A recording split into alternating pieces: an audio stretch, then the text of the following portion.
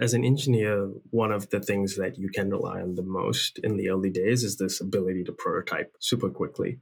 And when we did all of our early user interviews, we were able to do an interview, immediately jump, prototype, think about it, work on something actually tangible. And there's nothing quite like being able to build something immediately and see how it does. Welcome to Engineering Founders, the show for engineering leaders making the daring leap to start their own company. In this episode, we have a conversation with Sagar Batchu, co-founder at Speakeasy. We're also joined by special guest co-hosts Emma Tang and Roger Luo, who lead ELC Angels, our community of engineering leaders interested in investing in early-stage technology startups. We get into topics like what it means to be a DevX company, finding your first founding engineer, shipping a product before funding and the ensuing pivots, and attracting top talent for early day hires. About Sagar, previously he was director of engineering at LiveRamp. As the first engineering hire for LiveRamp in London, he scaled the team to 50 plus and established the group as a center for privacy and analytics. Sagar loves dev tools and chicory in his coffee. About Speakeasy, Speakeasy helps you create world-class developer experience for your API. They're a developer-first API ops platform that enables developers to offer a best-in-class API developer experience to API consumers. Enjoy our conversation with Sagar Batchu. Welcome, Sagar. Thanks, Patrick. Super excited to be here, be part of ELC and talk about Speakeasy and just the journey that we're on. Well, we're excited to have this conversation with you. And there's a number of things that make this conversation special. You personally, you've been involved with ELC for some time, and we've had an opportunity to have some conversations together. But we're also joined by two special people, Emma and Roger, who are also longtime ELC members. They also support ELC Angels and help manage that. And on top of that, they're early supporters of Speakeasy. So they're here to help us tease out some of the special elements of your story at Speakeasy. So Emma, Roger, welcome to you both. Thanks for being here. Thank you, Patrick. Really glad to be here as well. Thank you, Patrick. Really excited to join. All right. Well, let's dive in. So, Sagar, why don't we start off at the beginning? So, can you bring us to the beginning of Speakeasy? What were you doing and what inspired the idea behind the company?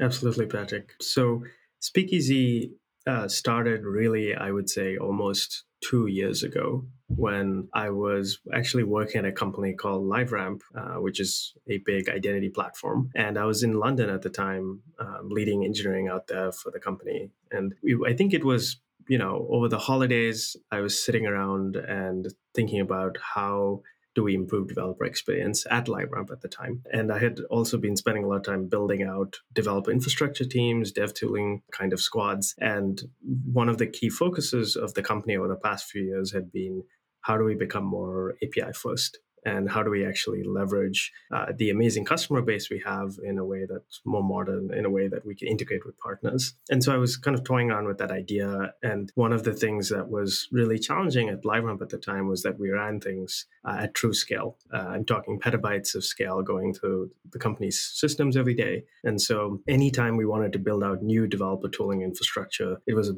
pretty daunting challenge because you had to build for scale. You had to worry about how are you going to get adoption internally, which our engineering team was pretty big. It was 500 devs or so, but to actually get it to all 500 devs and then to our external developers in our ecosystem, that was still a pretty big task. So I was thinking about that at the time and really started to realize how big developer experience in the industry was starting to become. And so that was the original kind of origin story for Speakeasy. And I think what was especially interesting was the team out in London was one of the first international pushes for LiveRamp. And so we were literally duct taping things together from day one, didn't have a ton of support from kind of core platform teams in the company. And so very much felt the pain of what I like to call the 99% of developers out there, which is having to operate solo, not with great tooling. And that was how this all started.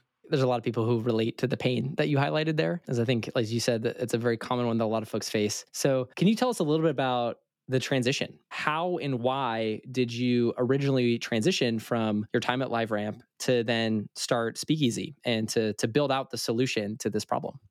Maybe I'll actually give a little bit of quick background on what we do at Speakeasy, and I think that might help talk about that transition. So what Speakeasy is it's an API ops platform. It's a fancy way of saying that we really want to make it super easy for everyone to make the API self-service. today, when you think about API consumers, they struggle with all kinds of problems when integrating with APIs. And this is especially pronounced in the world of REST APIs, which are ubiquitous, 80% of the industry and growing, but also sometimes most rigid and difficult to integrate with.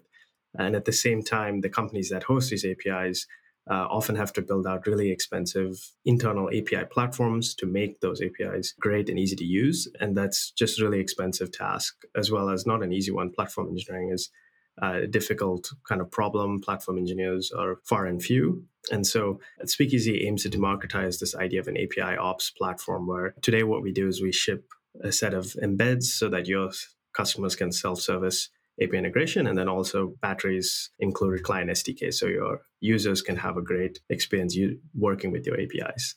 So that's in a nutshell what Speakeasy does today. And how I actually transitioned to working on this, like I mentioned, while at LiveRamp, we actually had an internal API platform that at the time had been championed by our chief architect, Andrew McVeigh. And it really drove to the heart of this idea of making it easy for devs to ship APIs in a repeatable way. We had a DSL that allowed you to define APIs super simply, repeatably. It did a lot of great stuff like generate specs and clients, but I thought we were just scratching the surface of what you could do with this idea of bringing good DevX to API development. At the same time, I started reading about how I think it was last year's Postman State of the API report, they stated that nearly 50% of all dev time is going towards either building APIs or integrating with them. So just this massive point of leverage I thought we could have is if we had a great API platform.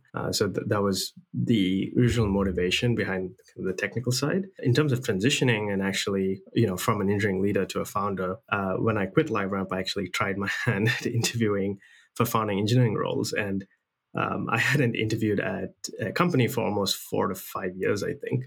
So I probably didn't do that great on the interviews, but also going through them, I realized that what I wanted to be doing was what the founders I was interviewing were doing, not necessarily a founding engineer. So that distinction, I think, is not actually super obvious to a lot of people before they take that leap and explore it. So I realized I wanted to be going through that steps of finding customer value, building a team, building a community around your product, thinking deeply about how an ecosystem evolves. And so going through that interview process really helped me take that leap of faith.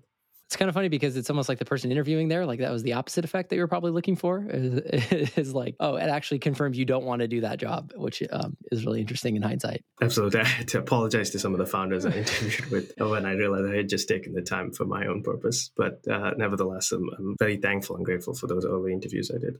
Emma and Roger, this is an area that you both have some interesting experience in. Like what Sagar has been doing and Speakeasy has really resonated with you or gotten you excited about the journey that they're on. Yeah, I think the way Sagar says it makes it sound like it's such an easy thing. But I know from firsthand experience, it's extremely difficult to pull the trigger on something this big. I mean, obviously, he's an exceptional engineer and exceptional leader, and maybe that's why it's easier for him. But I'm also curious. It's kind of another angle of the same question, which is like, obviously, you saw a gap in this market and you realized like in terms of what you wanted to do, you wanted to be a founder. But what about like personally how you felt? Was there anything in terms of like your experience working at these companies or like growing up that made you feel like you were more predisposed to become a founder? Like what were some of the factors involved in like finally pulling the trigger and be like, this is what I want to do. I'm sure I want to do the really hard thing for like 5 to 10 years minimum, right? So I think like from a personal perspective, what did it feel to make that transition?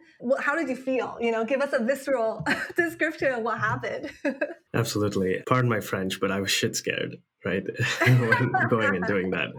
I think I was really lucky for a couple of reasons. One, for a variety of reasons, the LiveRamp alumni group had a ton of founders in the kind of that broader ecosystem of people who had worked or been associated with LiveRamp, probably as a result of, it was a company that had gone through a hyper-growth period in the near past. So a fair number of really high-caliber people worked there when I did.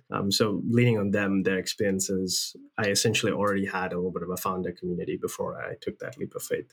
I think the other thing that really helped was that I was able to take the leap of faith without having to balance another job at the same time. I kind of stopped working at LiveRamp, took that leap of faith, took a couple of months off, and then really started to go after this problem. Obviously, that may not work for everyone, but for those it does, I would definitely recommend diving head first into these kind of experiences or journeys, and finding a community that's doing it with you at the same time. So I joined a group called South Park Commons as well in San Francisco, which is, I would actually describe as an anti-incubator, the group that's fantastic at helping you build conviction, go -1 to 0 instead of the traditional 0 to 1 of incubators. And that was a community where lots of people were also shit scared of this journey that you go through, but also really excited about it at the same time. So it's important to have that energy. In terms of going from an engineering leader to a founder, one of my, I think my most foundational experiences was being involved in some M&A or merger and acquisition as well at LiveRamp. Much to the credit of the LiveRamp corp dev team, they really built a great relationship with product and engineering and drove these acquisitions as a joint venture. And so this really gave me some exposure to how do you think about enterprise value? How do you assess it against different options? How do we think about different organizations working together, scaling? These are all tough problems. And actually, we actually talked about it at the last ELC summit as well with King, who was still an engineering lead at LiveRamp. So this was a really foundational experience and helped me understand what it takes to build an ecosystem around something you're doing, and also understand an ecosystem. Like that's one of the most important things, I think, when you get involved in M&As. You just have to know everyone, all the players in a space, how they all stack rank. You need to have these visual maps in your mind. And I think that those kind of skills are what you need to eventually go be a founder. That totally makes sense. So now you have become a founder. What are the things that you found maybe easier than expected or harder than expected, especially given your background as engineering leader? Was unexpected either in good or bad ways? Totally. So as an engineer, one of the things that you can rely on the most in the early days is this ability to prototype super quickly. And when we did all of our early user interviews, we were able to do an interview, immediately jump, prototype, think about it, work on something actually tangible. And there's nothing quite like being able to build something immediately and see how it does. And so that was probably, one of the advantages of being an engineer, is my background that I was able to lean on. Also, I would say that, we'll probably get into this later, but building a developer experience, developer focused company also means that you have unique insight into the customer. And so as important as user interviews and doing the researches, it's also important to kind of sift through your own intuition and pick out what you think might apply to other folks based on your experience. So that was another area that we were able to lean on. And you mentioned becoming a developer first company. What does that really mean, for you and in your experience at other companies? So it's important to remember there's now, I think, 30 million developers on GitHub listed. It's no longer a small group of people. And there is also now this evolving ecosystem of products and tools that we call developer experience. So I think that's what's happening externally. But in terms of building a company that's focused on developer experience, it really means you have to embody that yourself. So everything you do internally has to have great developer experience. Products that you build internally should be shippable externally as a product in itself. So one of the kind of core tenets that our team works on is that anything that we build pretty much can be used by our customers directly. And so we're always a customer of ourselves. A little bit of inception there, but the basic idea is that you are the product manager. You are able to go talk to a customer. You're able to kind of emulate being a customer. And that's what I think, for me at least, building a developer experience company is all about. I'm curious, Roger, what's your perspective on this? You worked at great companies, you started companies. What does it mean to be developer first? What companies are suited to be developer first? And are there companies that are not suitable to be developer first? Yeah, I think that's a very good question because being an engineer or work at different company of different size, we have seen the power of tools, different kind of development tools built by engineers, how it can improve the productivity of the company, make the really scale and the efficiency. But at the same time, I think I read some market studies, there are thousands of development tools, and this space also become really noisy, right? So how do we know that, right? So what are the potential value of the tools, or whether the customer is willing to pay for that? To me, I think want to look at if you want to be a development-focused company, one from the product perspective, right, developer need to be willing to use it. There's a community behind it. The second one is that in terms of the value it's provided. So regarding the value, need to see how it helps things scale, improve the productivity. So to justify paying the value behind it. I think I'll just add to that. One of the really interesting trends that's happened is when we think about how organizations have changed, the development team has gone, I think, traditionally from being purely a cost center, still a cost center today, but to also having a lot more ownership, a lot more say about how things get built, how the company actually works at a very deep level. And so we've suddenly have this new big group of buyers with a lot of leverage within the company, which also means a lot of budget, a lot of direct impact to the end customer. So you're now selling to the developers directly, where in the past you may have been selling to a proxy like an IT team or product, like that might have been the case. And more we're seeing that you're talking directly with engineers. So I think that's a really amazing change that's happened, one of really high leverage as well. Yep, totally. And I'll add my 2 cents here, which basically echoes what Sagar and Roger have mentioned already. I think my experience at Stripe is like developer led, developer first. There are like kind of two concepts in there. One is like your customer facing like role. It's like, are you developer first? Are you focused on developers as your customers? The second part is like within your own company, what is your culture? I personally have, and I don't know if this is the correct way, but I personally think if you're selling to developers, it makes sense for you to also have a developer led culture within your company, because then you basically are like Sagar mentioned, you're dogfooding your own stuff much more quickly because they're the decision makers as well, and they're also the internal customers. At Stripe, what that means is you want to remove as many scaffolds around preventing developers from making ultimate decisions as much as possible and leaving more decision power to developers versus other functions of the company. And I think that leads to a little bit faster iteration. Again, I think for developer, like for companies that are selling to developers, it makes sense to kind of like have the reins be held by more developer focused teams. And on the other hand, obviously, like Sagar mentioned, is having a really good, developer focus experience, having really good documentation, being really active on Hacker News versus other platforms, et cetera, et cetera. I think those are all things that, benefit more of a developer customer base. Can I ask a follow-up question here, Emma? I think this thread is awesome because I'm thinking about the perspectives of somebody listening to this who maybe wants to build a developer-first company and is a few steps before you, Sagar. Can you talk a little bit about the experience of like building the developer-led culture in these early days? Like, what does it look like to model that? And can you tell us a little bit about the early day experience when you brought in your first, second, third, fourth, or however many hires? Sure, absolutely. This is actually something we love talking about at our company is I think it comes down to having a set of simple but very well-defined company values that you can actually lean on to make decisions on a weekly basis, especially early days when every day is like filled with tons of decisions.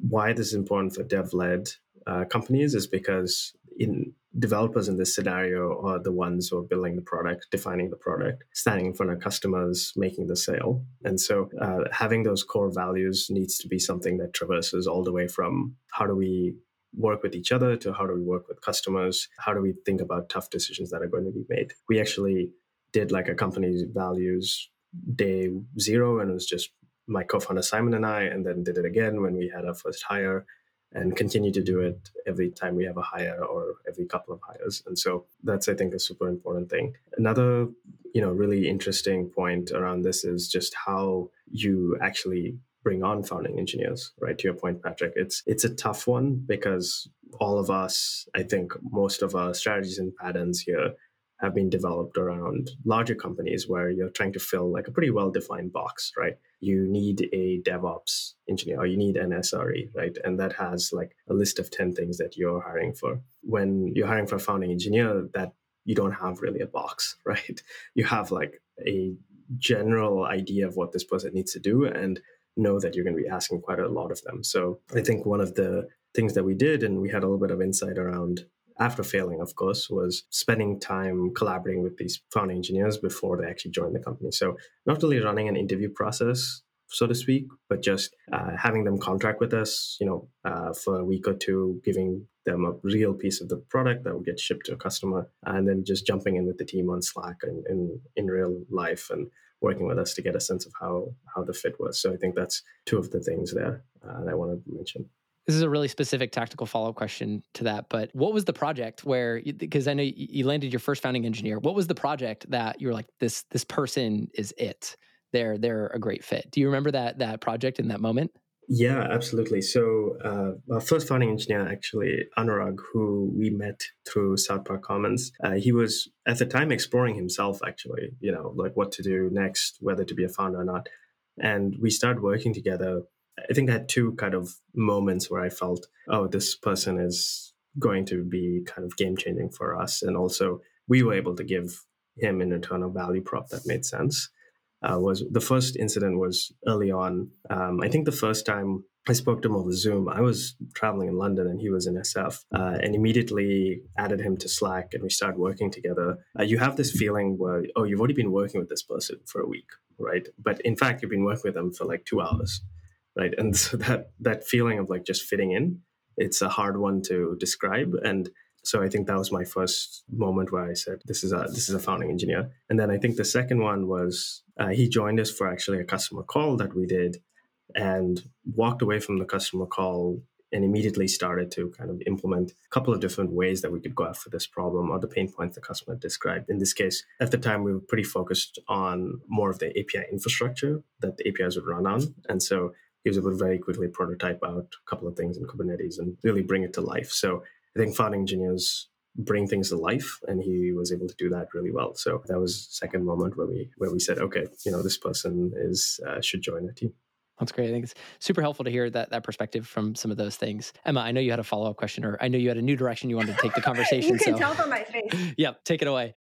So I have some inside deets on Speakeasy, and I knew you guys have grown a lot in just the past 2 months. I think you went from like 0 to 7 maybe people within the last 2 months, which is crazy. And most of these are engineers, which I know like it's always been such a tough market. It's always been like so hard to hire engineers. We were just talking about how you found out someone was a good fit for your company. But I think the reverse is actually more problematic for most founders. Like, how do you convince people to join your company? And for you, you've been having so much success. Obviously, I know, you're in a really great market. API market's growing like crazy. You have a really great product. So that kind of sells itself as well. And you yourself are a great leader. But like from your perspective, what is the secret sauce to attracting people to want to come in? Yeah, great question, Emma. So as a founder in the early days, you have so much anxiety around what's going on, right? There's just a ton of things to do. And in that craziness, it's easy to lose sight of the fact that this is not just you asking someone to join your company. Like there's an employee value prop that you have to provide as well in return, right? That's not just compensation and equity, like that's table stakes. I'm talking more about why is this experience differentiated for this person, right? We, over our careers, maybe have 10, 11 shots at going after something really meaningful. Say you work a couple of years at each of these things. And so it's really important to make that employee value prop clear to whoever you're asking to join. Having them trial with you is just a way to show that. But really what it has to come down to is we described it as a few things. One of them is we want folks who work here in their next life to be able to say, I worked at Speakeasy, or say X Speakeasy needs to mean something, right? The way it does probably for Stripe today, right? Saying you worked at Stripe really means something. That kind of speaks for itself. And then secondly, I think both Simon and I felt strongly whoever joined us should be set up so that they can go do this themselves in the future. They can go take that leap of faith. We hopefully will be the biggest sponsors in the future and go start that company if that's something they want to do. So I think that's two of the core parts of what having great employee value prop means. I just wanted to emphasize that as I think founders get really caught up in the moment of just all the craziness in the early days. And that's totally right. To completely empathize with that. But really important to differentiate what is that value prop you're giving to your early employees. Yeah, that's a very great answer, very, very insightful. I know that you come up with the Speakeasy idea by yourself, and then you also recruit a new co-founder, Simon. Can you share the story of how you two decide to work together to build a company? Sure. I will just start off by saying I think having a co-founder is just so important for doing a startup. There are obviously people who have succeeded and are doing great without co-founders as well. But personally, I felt that you need someone to wake up in the morning, metaphorically speaking, be able to call them and say, what the hell are we doing, right? And so that kind of taking on some of the emotional burden with you is, in many ways, the kind of partnership you're trying to build. So I started working on the idea technically, been building and prototyping different things, been talking to different customers. When I met Simon to a friend, the first kind of thing that we did was we immediately threw ourselves into the problem together. So when you start, as they call it in the Valley, co-founder dating, you have to immediately assume that this person is your co-founder, right? And so you essentially give them half the responsibility of everything you're doing and see how it goes. Right. And that's like the best litmus test is to figure out whether this is a good fit. And that includes doing customer interviews together, building together, trying to recruit together, which is a quite interesting one. And also there are, a couple of tactics that are quite common as well. Things like the 50 questions for co-founders, and also spending time together, really understanding each other's motivations is also quite important. So I think Simon and I did all of that, and that I think really cemented our early partnership. And to be honest, it was, I think 5 or 6 months of working together before we formally took the leap of faith. And by that time, it was essentially a no-brainer. So you want that time working together to make the decision for you. Can you share a little bit more about those early moments? Because this is the first time I've heard of like the co-founder dating experience where you immediately give 50% of the responsibility to other people. How do you have that like conversation where it's like, okay, we're testing out how this will go. Here's what you're responsible for. Here's what I'm responsible for. Let's go. What did that look like for you and Simon? I'll be honest, I don't know if I had a formal conversation where I said, okay, this is 50% of this is yours. What I think it is just having trust in that other person to think like a founder, assume this is also their company that they're building.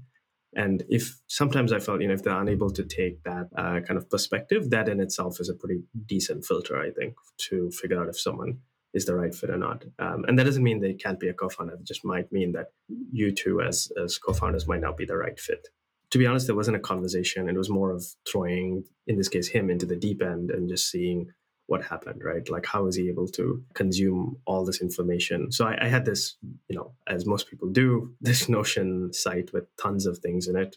At this point, already completely disorganized, lots of interviews, lots of articles. And I think he essentially worked through that in like one day, right? By the end of the first day, he had all the context that I had, which I think was a great sign that I think everyone is capable of that, but it only happens when you actually throw yourself in wholeheartedly. And I think that was the telltale sign that was a replacement for having a real conversation about it.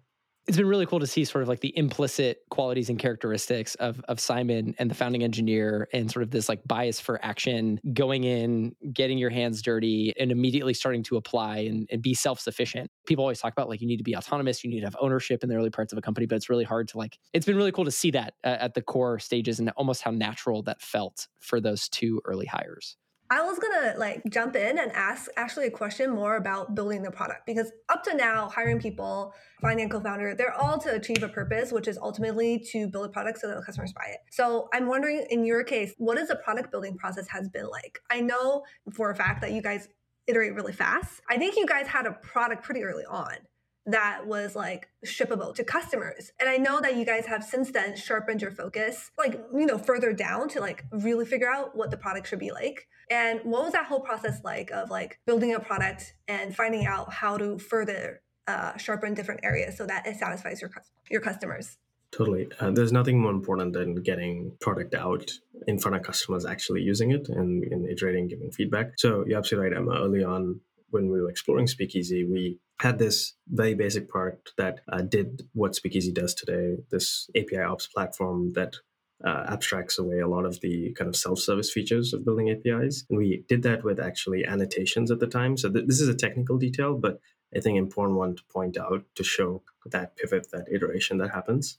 And annotations are like a static concept in code. It allowed us to do a couple of things really quickly, like doc generation. But as we went through it and shipped that to a customer, they were able to use it, but definitely faced a lot of problems. It kind of fell short of that overall value prop. And this, I think, often happens with founding teams early on, especially when you're iterating quickly, is you kind of hit this local maxima in your product space that you're exploring, right? Like you think you've had this insight, so you go build it. And then once you ship it, you realize, oh, okay, you've missed the bigger picture. And the only way to figure that out is to find an early design partner, a sponsor, someone who's willing to take that leap of faith with you, essentially. And that was mostly work that I kind of built myself. And since then, the team coming on board, we essentially have ripped it apart and start from scratch, right? And that is pretty much driven by customer interviews, by actual customer requests, and all the insights that the founding engineering team brings as well, and my co-founder. And so we actually pivoted to a much more code-first SDK model, which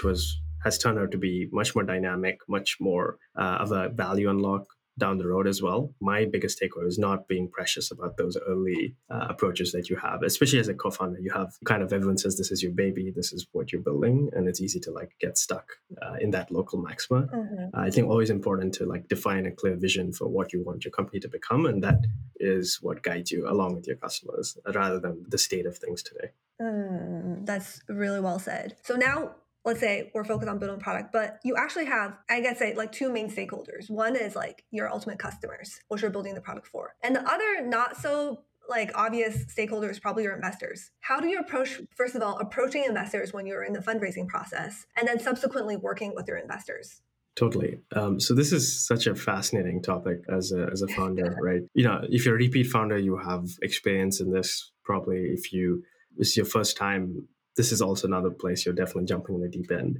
My, I think, biggest takeaways from this process was first and foremost, like definitely be authentic to yourself, right? I think fundraising is such a heated topic that it's easy to start representing yourself in a way which is not true. So I think always remember, like your experience, rely on the insights you've had, rely on your kind of own self to be the best representation of what you want to build and where you're going. And secondly, maybe a little bit more of a salient point is every time you're talking in that kind of investment environment, always remember you're always pitching. And what that means is, sure, not every conversation is about fundraising. A lot of it is relationship building, which is important. But to yourself, it is really important to remember that every time you talk about your company, it's another opportunity for you to really be building that momentum behind it. And it's important that those early relationships you build, they believe in what you're doing, and you're able to explain where you're going in a very credible way. So I think just remember that. I think for founders, every conversation early on is pitching to someone. And that's not necessarily just investors, right? I think even to customers, to other potential hires, like you're always representing your company, and that company could be a Notion page, but don't let that detract away from that actual process of always pitching. Yeah. So I think that's super important. For folks that maybe are like either tired of talking about their company or is like, oh, shoot, like I don't have the momentum to talk about this. Like, how do you regain your energy or regain the momentum to be the chief evangelist of what you're doing at Speakeasy? Like when you've had maybe the 10th investor call in a day and you've got to go back to the well and bring that same energy and enthusiasm and commitment to the mission. Like, do you have a process or a way you do that for somebody maybe who's listening to this is like, oh shoot, like I'm going to run out of momentum in the afternoon. Like, how do I keep up the stamina? What's your approach, Sagar? I'm definitely no expert in this. I can speak to what worked for me. I think the important distinction there is that if you have a fair amount of conviction in something, you may be physically tired of doing that task of pitching and talking about your company, but mentally you should still be excited, right? And for whatever reason, if you feel like the excitement start to decrease, that might actually be a place to test your conviction and think a little bit more deeply about, like, is this what you want to be working on? Because this is definitely a marathon, not a sprint. And so if you can't completely get behind this, even when you're at your most like physically tired, I think that can be a way to kind of take a pause and say, okay, do I need to think about what I'm doing here? And I do recognize that's a pretty opinionated view on the topic. So I'm sure people have built successful companies even when they've lost conviction and come back to it. So that was at least what worked for me. What do you think? That's great insight for people to be aware of in that moment, is to take stock and assess. So thanks for that. We have a few more moments. Emma, is there another, or Roger, is there another topic that either of you want to get into before we wrap up with some rapid fire questions? I think it's worth mentioning that we just started ELC Angels. A little bit of an intro for folks who don't know. We basically are a collective of engineering leaders who are looking to partner with, invest in, really great up and coming companies, usually in the seed stage, sometimes maybe the A, but really early on. We want to partner with folks from the ground up. We want to help with the nitty gritty stuff. And we also want to learn from these amazing founders, right? Some of us, like myself, like Roger, we're also like entrepreneurs ourselves. And for any engineering leader who's interested in starting a company, this is like a great way to understand how it actually works. And our first partnership is with Sagar and Speakeasy, which we're so mega excited because we've really seen the whole journey that Sagar has been on, and we have so much confidence in what he's building. So we're really excited to get the chance to partner with him this time around. So I think that is itself really exciting. So if you want to learn more, feel free to check out our website. There's a link to Yelsey Angels. Feel free to email me or Roger as well. There's so many things I still want to ask Sagar about. I feel like maybe we need to do a follow-up, especially like the amazing hiring. That's a podcast in and of itself. I know. And then all the other insights about fundraising. I want to hear more. Well, the other part I got excited about at the very beginning, Sagar, you mentioned this very inauspiciously, and it was about lessons you learned about M&As and how that's helped you out as a founder. And so I'm like, oh my gosh, there's probably like a whole 5 things you could learn from the M&A process and apply as a founder when you make the transition. So yeah, Emma, totally agree with you. There's so much stuff that we could get into, I think, as a part 2. Okay, we've got a couple quick rapid fire questions, Sagar, if you're ready to close us off. Absolutely, let's do it. All right. What are you reading or listening to right now? So I'm reading a book called Build, an Unorthodox Guide to Making Things Worth Making by Tony Fadell. He was an amazing designer and builder who built the Nest home thermostat, a couple of other really amazing products that are kind of surround us on a day-to-day basis. And that journey that he went through is just super inspirational to read, and it actually has like a nice nifty website with it as well, where you explore the products that he built. So super cool, inspiring kind of thing. I also big on sci-fi, so I read Andy Weir's Hail Mary recently. Andy Weir is same author who wrote The Martian, so if you might have also seen the movie, like great, also somewhat of a nerd out sci-fi where he gets into details about everything that happens. So that's another thing I've read. That's great. The multidimensional like knowledge and learning experience between like a book and a website to explore things, like that sounds like a really cool layered learning experience. Underrated for sure.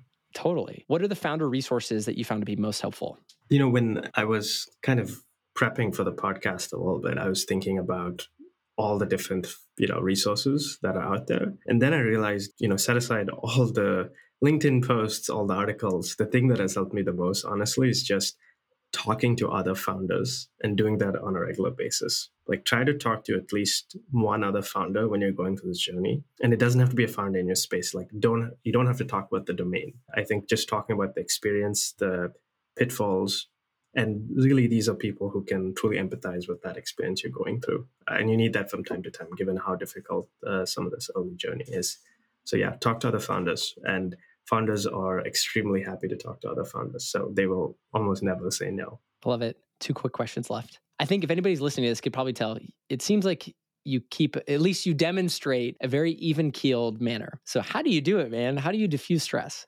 The truth is I don't, but I attempt to with a couple of things. I've for many, many years been big on yoga and meditation. So I try to continue that and generally try to continue a couple of these kind of core outside work activities that I've been doing for a much long period of time. My morning walk to work, I keep my phone in my pocket. I try very hard not to pull it out, just to enjoy that moment, a couple of moments of sun. Well, in San Francisco, lack of sun, as we walk to work and just take in the environment around you and appreciate it. And then I think finally, keeping a relatively simple and consistent routine when you get up, when you go to bed, what you eat. Try to make the rest of your life stable, because will definitely be the most, unstable thing in your life. The last point about stability is such a great point for doing something like founding. I love that. Last question, Sagar, to close us off with. Is there a quote or a mantra that you live by, or a quote that's really been resonating with you right now? So I don't know if this applies to all parts of life, but something I've been thinking a lot about with the team, given we're in this like core phase of building and working with customers, is this idea of like ask for forgiveness, not permission. And to me, what that means is, if you're excited about something, just go do it. There's a kind of analysis paralysis that we can all fall into when it comes to what we're doing at work, and maybe more broadly in life as well. But that's just a kind of a quote that gets brought up like every day at stand-up. So I thought I would just share that here. A very thematic way to close, given some of the stories that you've shared about the folks that you've been able to bring together through Speakeasy. So Sagar, thanks so much for joining us for the conversation and sharing everything that's going on. Emma, Roger, thank you both for coming in and sharing your experiences as well and helping us dive deeper. We really appreciate it. Thanks, Patrick, Emma, and Roger. As always, super excited to be part of ELC. Thank you for coming on. Thanks for climbing aboard our pirate ship of engineering founders. Make sure that you click subscribe on Apple Podcasts or follow on Spotify so you know when our first few episodes get released. And if you want to connect with other engineering leaders who are interested in starting their own companies or who've already made the leap, we're building an engineering founders community. We'll be hosting a ton of virtual meetups, sharing resources, and lots of other fun things to support your founder journey. So if you're looking for support, sign up for updates at elc.community. That's elc.community. And we'll see you next time.